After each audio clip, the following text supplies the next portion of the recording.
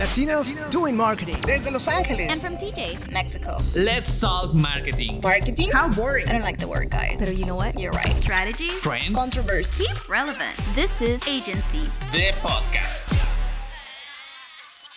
Hola, ¿qué tal? ¿Cómo están? Este es Agency de Podcast, tu podcast de marketing. Mi nombre es Giovanni y le doy la bienvenida a mis compañeros. Alexis. ¿Qué tal, chicos? Gracias por estar aquí una vez más. Y muy contentos de tener a Samantha de regreso después de un viaje de trabajo. Samantha. Hola, ¿qué tal? Pues nada, muy feliz de estar de vuelta con ustedes. Sí, justo a tiempo para cerrar esta temporada. Y pues el tema de hoy es un tema muy interesante, es expansión de la marca. ¿Qué es lo que hace una marca cuando, pues, como todas las marcas inician con un producto, ¿no? En una categoría, pero ¿qué es lo que pasa cuando se ven ahí oportunidades interesantes y pues las marcas quieren expandir para alcanzar más mercado, para ganar más dinero? Una práctica muy común, ¿no? Pero sí.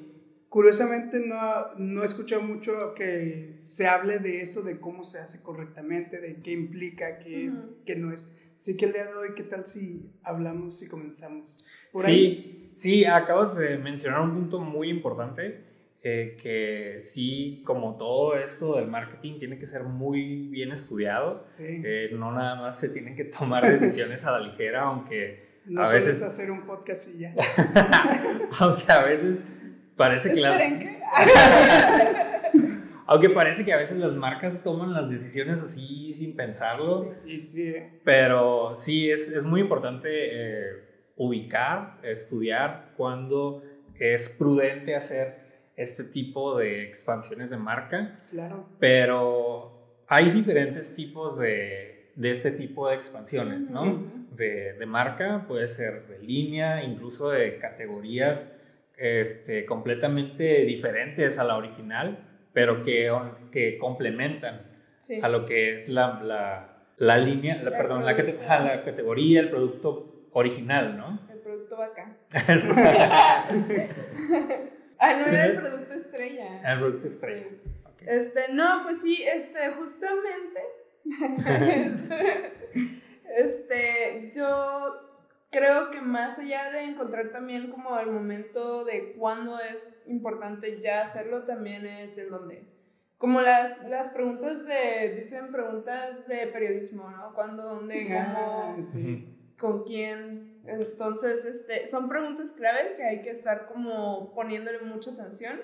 Y sí, o sea, hay muchas marcas que realmente, hubo muchas empresas que de repente pues se les atora el pie por ahí, y aunque podríamos suponer que tienen como mucha ya experiencia en cuanto a cómo posicionarse en el mercado y tal, pues ya van a hacer como ahora sí que los pasos correctos, ¿no? Ok.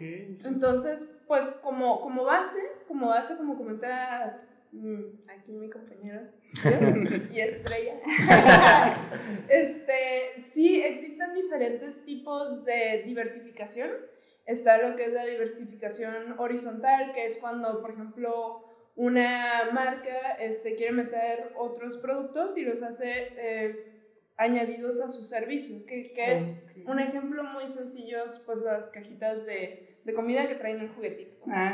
O por ejemplo, cuando vas a una cafetería y también venden libros. O venden... Ahí entraría lo que es Colgate. Porque Colgate inició siendo una pasta de dientes. Ajá. Y pues, ¿qué necesitas para usar una pasta de dientes? Pues un cepillo de dientes. Y empezaron a elaborar los cepillos de dientes. Sí. Así que primero fue la pasta, de dientes, y como que se les prendió el foco de que, bueno, pues vendemos pasta de dientes, pues hay que vender como pues el cepillo de dientes. Entraría ahí. Sí, mi cara fue porque pensé que ibas a decir. No, ahorita vamos para allá. Tiene que ver con lo que platicamos hacia el inicio. Sí. Pero sí entraría en esa categoría. Como los productos que engloba tu producto inicial, ¿no? Y se complementan. Sí, no. O sea, por ejemplo, en el caso de los juguetes no tiene nada que ver con mi producto, pero yo lo agrego como un adicional. Y es para atraer a nuevo público. Por ejemplo, no sé, la cajita de McDonald's. Hay gente que siempre compra Burger King, pero salió una película y yo le meto como unos juguetitos de esto para atraer a ese público, a ese nicho. Entonces, no exactamente va por ahí. No tiene nada que ver. La diversificación horizontal no tiene que ver con el producto base que tú estás ofreciendo. El original. Te ayuda a expandirte a otros mercados a través de otros intereses. Como lo que hoy en día se usa, que es la colaboración, o eso ya es otro. Podría ser algo así, más o menos, sí. Por ahí sí, va. quería regresar un poquito a Colgate, porque hablando de expansiones de marca que no son como bien pensadas, en los 80 Colgate decidió expandir la marca, pero lo hizo en un producto demasiado inusual. Lo hizo en la categoría de comidas congeladas. Esta es algo muy común en Estados Unidos, las comidas congeladas. Pero sí, en los 80 sacaron lo que alcancé a ver en la investigación fue lasaña y pastas. Y pues está la cajita de la pasta y pues se ve la fotografía, todo muy... Sí, me acuerdo que hace tener el mismo logo, ¿no? Sí, o sea, es la fotografía de la comida, muy, muy deliciosa y todo eso, pero arriba dice Colgate. Es como, o sea, tú ves el nombre de Colgate y pues te imaginas que pasta de dientes. Pero a lo mejor no está tan mal. A ver. En una cita, ¿sabes? O sea, es como que el besito y todo, porque no sabes así como de que... Está bien, te ahorras el paso de lavarte los dientes. ¿Será Directo pasta con sabor a pasta? Muy bueno eso. Pero, o sea, eso es como, obviamente un fracaso esa expansión, pero no sé a qué ejecutivo se le habrá ocurrido eso, pero... ¿Habrá pensado que era una buena idea? O sea, que, pues, idea millonaria. Pues, yo creo que es literal, tal vez sí pensaron que era una idea millonaria, pero obviamente no lo fue un fracaso. Pero sí, o sea, ese es como un ejemplo de, bueno, esa expansión como es una categoría totalmente diferente, esa pues ya sería como otra categoría que vamos a ver, categoría de expansión que vamos a ver más adelante. Pero la siguiente era la expansión vertical, ¿no? Habías mencionado. Sí, la vertical pues está padre porque ahí es que tú como empresa vayas adquiriendo la capacidad de producir lo que antes le comprabas a un proveedor. Y ahí pues sí es como, Starbucks es un claro ejemplo, ¿no? Que pasaron de vender granos a hacer pues una cafetería, ahora sí que vendiendo tal cual el café. Sí, o sea, casi no hemos hablado de Starbucks, lo cual se me hace muy raro porque es como de las grandes marcas que... Con razón nadie nos ve, chicos. No, pues Starbucks es una de las grandes marcas así, con una huella, con un footprint así mundial. Y pues como lo menciona Sam, iniciaron vendiendo el grano, ¿no? Y pues expandieron, fueron los primeros en vender café en un establecimiento. Sí, es que, bueno, lo que leí decía que básicamente antes las personas no acostumbraban a ir como por un café, no tanto como, por ejemplo, pues tú dices, oye, pero Italia o, no sé, Francia y sus capuchinos y tal, ¿no? Pero no tanto como en ese sentido, sino más como en el sentido de un modelo de negocio un poquito más similar a lo que es comida rápida. O sea, como de recojo y me lo llevo, o nada más es como para ir para el cafecito. Y o sea, como que crearon ese sistema para agilizar el servicio al cliente, ¿no? Exacto. Algo como lo que hizo McDonald's en su tiempo. Exacto, entonces está padre porque dices... justamente como lo hemos venido luego viendo en otras pláticas que hemos tenido, detectas una necesidad y expandes para cubrir esa necesidad que tiene el cliente. Y entonces innovas y creces. Sí, y lo cool de Starbucks. Esta es la vertical. Sí, y también han expandido de otra forma que no es vertical, pero pues ya ofrecen lo que son los termos. Los termos para el café, obviamente.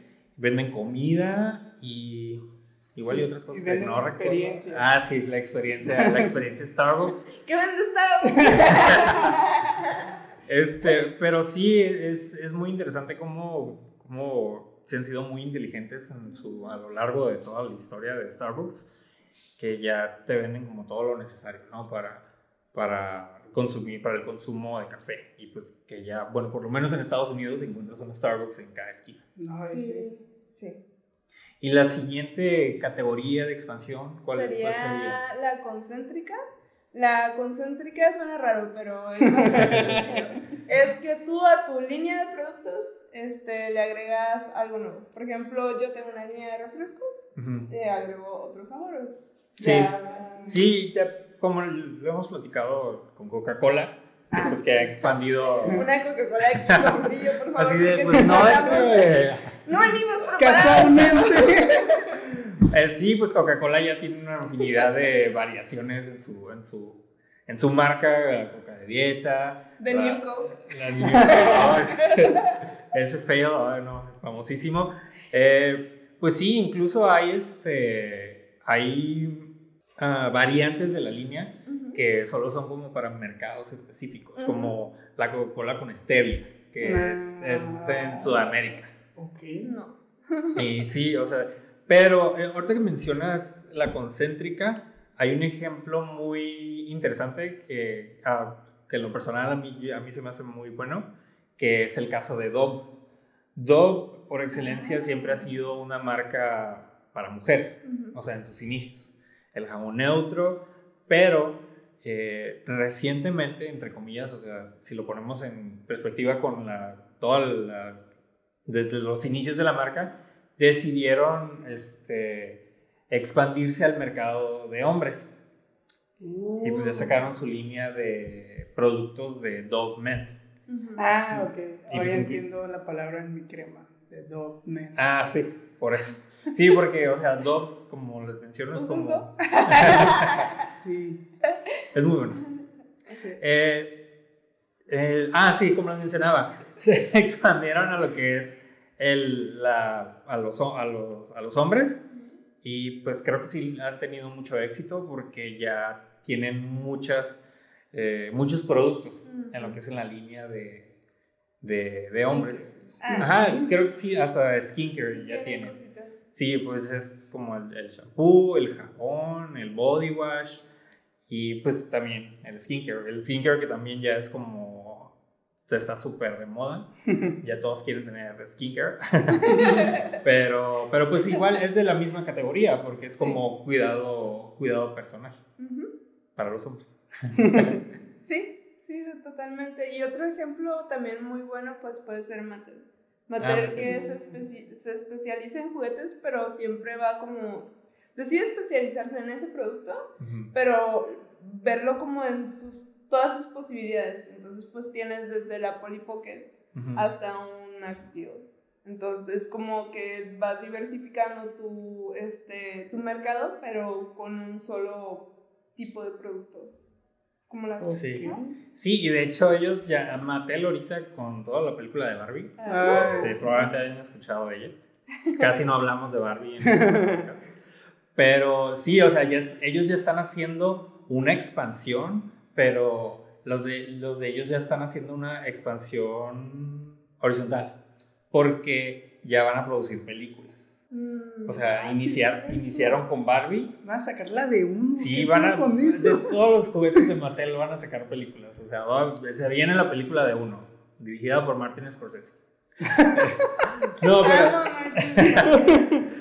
sí, ellos están haciendo una expansión horizontal. Lo siento, me confundo mucho. Todavía no la vemos. Pero sí está en lo correcto, ¿no? Se va hacia allá, ¿no? Ese se llama conglomerado. Es cierto, lo siento, me adelanté poquito. Pero el caso es que pues ya se están saliendo así como completamente de lo que es los juguetes para ya hacer una industria de una marca de entretenimiento así audiovisual. Sí. ¿Y esa cuál es? Es la diversificación conglomerada. Diversificación conglomerada es que tú, a diferencia de la horizontal, es que sí confunde, porque la horizontal es la que tú tienes un producto diferente, o sea, que no tiene que ver con tu producto, con lo que tú estás produciendo, pues como empresa. Pero en esta es un servicio o algo completamente diferente. Por ejemplo, en Disney tiene, pues sí, toda la industria del entretenimiento, pero tienes parques temáticos y tienes hoteles. Entonces ya son como otras cosas completamente diferentes, pero todo gira en torno a la marca. Sí. Ok, entonces eso ya sea como el lugar de diversificar tus productos, ya diversificar tu marca, ¿no? O sería eso ya es otra cosa. Como diversificar tu negocio. Okay. O sea, como el giro del negocio. Porque yo paso de simple entretenimiento a llevarte a un parque temático, que se basa así, a lo mejor como en todas mis películas, pero ya es otra cosa. Y por ejemplo, yo digo, ok, tengo mi parque temático, pero ahora necesito, para que venga gente, facilitarles también como el hospedaje, y yo también pues puedo, entonces vas detectando necesidades y vas expandiendo tu negocio a diferentes como servicios, como industrias, pues. Okay. Y esas tienen que o no tienen que ser como coexistentes en el sentido de que codependientes, o sea, ninguna depende de otra, son completamente separadas. Y en la horizontal sí depende una de otra también. En la horizontal tú introduces algo que no es de, bueno, agregas, añades algo que no te iba. Por ejemplo, en las hamburguesas yo empiezo a producir juguetitos para ponerlos. Ok, entonces yo le estoy agregando, mi producto son las hamburguesas, o sea, lo que yo te estoy vendiendo es esto. Pero para atraer como que al público de infantil y que vengan los papás y tal, le voy a meter. Sí, porque o sea, si llevas pues tienen que comer los papás también, es como, exacto. Sí, es como toda la exacto, familia. Entonces tú metes un agregado. Ajá. Sí, o sea, Disney, como ya lo saben, es como un imperio así enorme y pues es un muy buen ejemplo porque pues Disney inició haciendo películas, Blancanieves y esas películas muy viejitas que nos gustan a todos. Pues sí, pero no, la onda es que pues a Walt Disney pues le encantaba como todo esto y quería como la experiencia, sino que vivieras todo y pues de ahí ya brotó todo lo que es la... de esa categoría se me hace muy interesante porque pues nosotros se me viene a la mente Google, porque Google inició, como todos lo sabemos, como un motor de búsqueda para buscar en el internet, ahora sí valga la redundancia, pues eso fue como nuestra ventana, ¿no? O sea, lo que nos ayudaba como a navegar el internet, ¿no? Para encontrar cosas, porque pues era como un mar de información. Sí, lo simplificó muy cabrón. Sí, Google se dio cuenta que pues al final de cuentas Google no es una empresa de búsquedas, sino es una empresa de anuncios, porque de ahí saca su dinero. ¿Y qué es lo que hace Google para expandir su marca? Pues crea Android. Y crea Android, saca las bocinas inteligentes, o sea, saca todo este tipo de productos para que tú sigas usando ahora es su producto, por la redundancia de nuevo. Pero sí, o sea, si entre más te adentres tú al ecosistema de Google, pues más lo vas a usar en su teléfono, en la computadora, pues más vas a estar viendo sus anuncios, y pues va a ser más dinero para Google. Es lo que hacen las marcas ahorita. Apple también empezó como con computadoras y después hizo el iPhone, el iPod. Primero fue el iPod y le fue muy bien, muy bien. Fue así como revolucionó la música, cómo consumimos la música. Y después fue el iPhone y pues ya el iPhone se apoderó completamente de Apple. Que es del como, mercado. Sí, o sea, se apoderó del mercado de Apple. Es como la gallina de huevos de oro de Apple, es la que le da dinero. Todavía es como lo que más dinero le da a Apple, pero lo que le sigue, lo que le da más ingreso a Apple son los servicios. Y ahí esa es otra expansión, ¿no? Porque pues hay millones y millones de iPhones en el mundo y pues ¿qué es lo que haces para expandir, para ganar más dinero y para expandir la marca? Porque a fin de cuentas es un servicio diferente a la categoría original. Pues les vendes iCloud, les vendes Apple Music y pues es más dinero. O sea, es lo que en segundo lugar de ganancias son los servicios de Apple. Sí. Porque, o sea, obviamente no todos pagan iCloud, todos los iPhones que existen, pero en su gran mayoría sí lo hacen porque se te llena el teléfono de tu espacio y te dicen, ay, pues si pagas iCloud, no te tienes que preocupar por el espacio. Y es como... Y, así, y luego, pues, o sea, no es por vender Apple, pero su servicio es súper barato. O sea, sí, en 20 realidad. pesos al mes. Tan y solo, tiene iCloud. ¿sí dijiste cuánto? No, y no crean que es un, no es un pago como de una vez y ya, es un pago, es un ingreso mensual. O sea, es una suscripción que ya todo es por suscripción, así Sí, como todo de es hecho, el modelo. ese modelo de negocio se volvió muy popular porque precisamente es esa analogía, o sea, tienes un pago grande o obligas a la gente, entre comillas, ¿no?, a tener tu servicio años con un pago mensual, entonces es más rentable para las empresas. También así tienen más control del servicio, porque es como que te venden un servicio o un producto y ya tú eres el responsable, ¿no? Sí. Si yo tengo el servicio, yo decido qué hacer y qué no hacer con el servicio, que es lo que está pasando, por ejemplo, con los streaming. Que, ok, tú pagas tu mensualidad de streaming, pero realmente la plataforma decide qué tipo de series, qué tipo de películas va a producir o va a transmitir. Entonces tiene un poquito más de control creativo, en este caso, entre comillas, ¿no?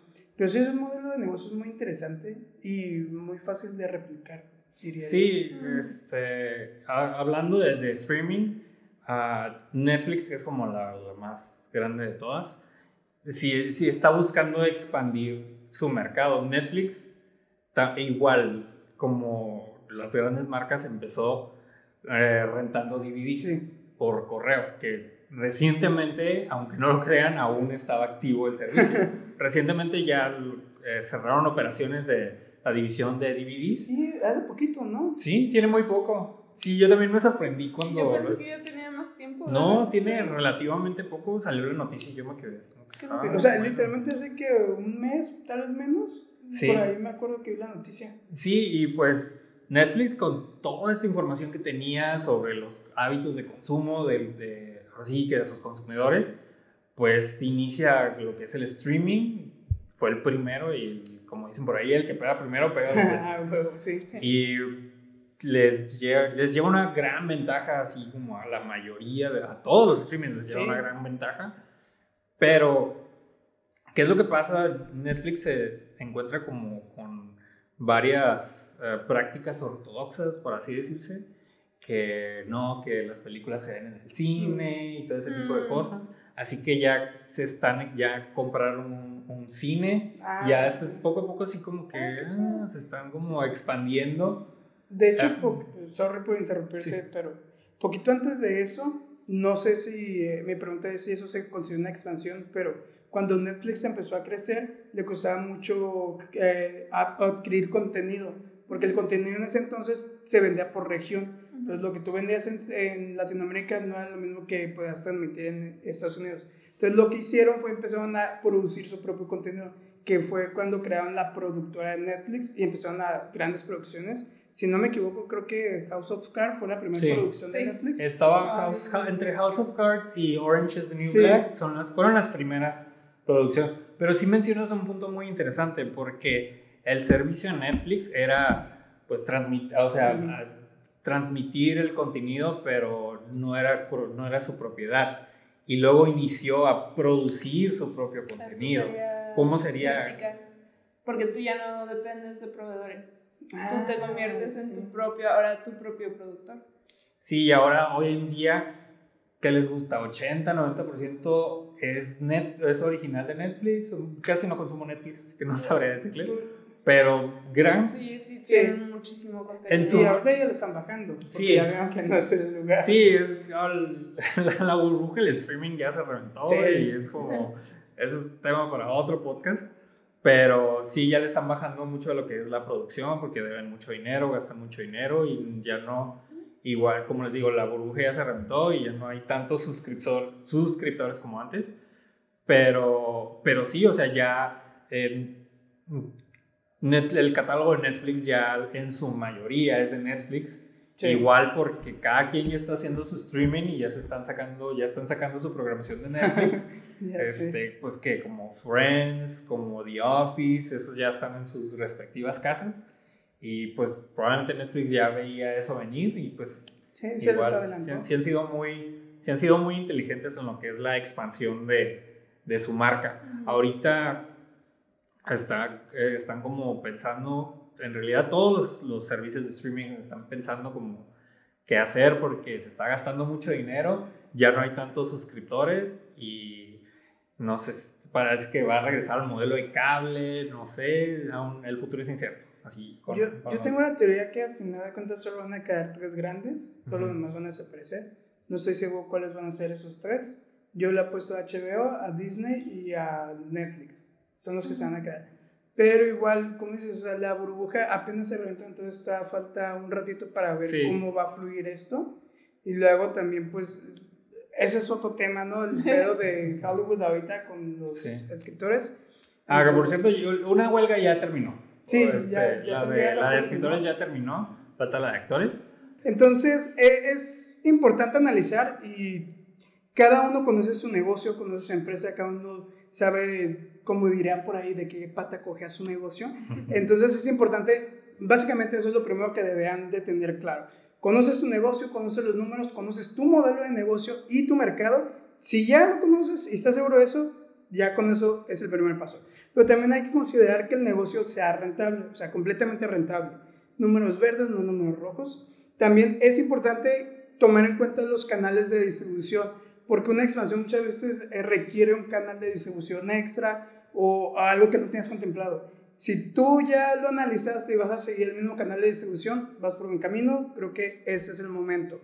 Y por último, y no menos importante, es el cliente objetivo. Hay que tener bastante claro si vamos a expandirnos de una manera en que tengamos que adquirir nuevos clientes o un mercado distinto. Ahí ya entras en un proceso bastante complejo y pues hay que darle un poquito más de tiempo. Pero si tu expansión va hacia el mismo cliente objetivo, pues básicamente ya tienes la mitad del juego ganado, pero solo la mitad porque recuerden lo que le pasó a Colgate, entonces no hay que confiar. O sea, créanme, todas las marcas, por muy grande que sea, por muchos años que tengas en el mercado, van a tener ese tipo de problemas, así que no hay que irnos con la idea de que expandirnos siempre es lo mejor.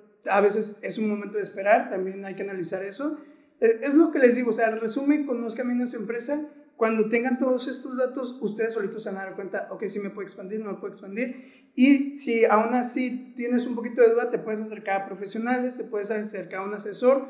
Si ya tomaste la decisión de expandir y dices, ok, ya tomé la decisión, tengo ese producto, vamos con todo, pues ahí es el momento de pensar en publicidad. Muy importante. En cómo voy a distribuir este nuevo producto, cómo voy a hacer este coming soon tan grande para la empresa. Entonces, pues nosotros tenemos una opción que a mí me encanta realmente, que son se llama Gorilla Lex Trucks, tal cual como suena, son unos trucks publicitarios, pero tienen LEDs, o sea, tienen LEDs. Puedes poner video, animación, puedes poner todo lo que te imagines y toda tu publicidad va a estar recorriendo todas las calles, así que créeme, mínimo alguien la va a ver, alguien se va a impresionar por el camión y alguien se va a impresionar por tu producto, así que... Pues ya lo escucharon, es muy importante, como siempre se los hemos mencionado, es estudiar muy bien el entorno, el mercado, para obtener los mejores resultados. Y pues esto ha sido todo por el episodio de esta semana. Ya se nos acabó el tiempo, como siempre, nunca nos alcanza el tiempo. Pero no olviden suscribirse a nuestro canal, darle click en la campanita para que aparezcan las notificaciones cada que hay un nuevo episodio, like, comentario, lo que gusten, y pues ahí les vamos a contestar. Como siempre, muy contento de estar aquí con mis compañeros. Mi nombre es Giovanni y nos vemos en el próximo episodio de Agency de Podcast, tu podcast de marketing. ¡Marketing! Agency, the podcast, office life.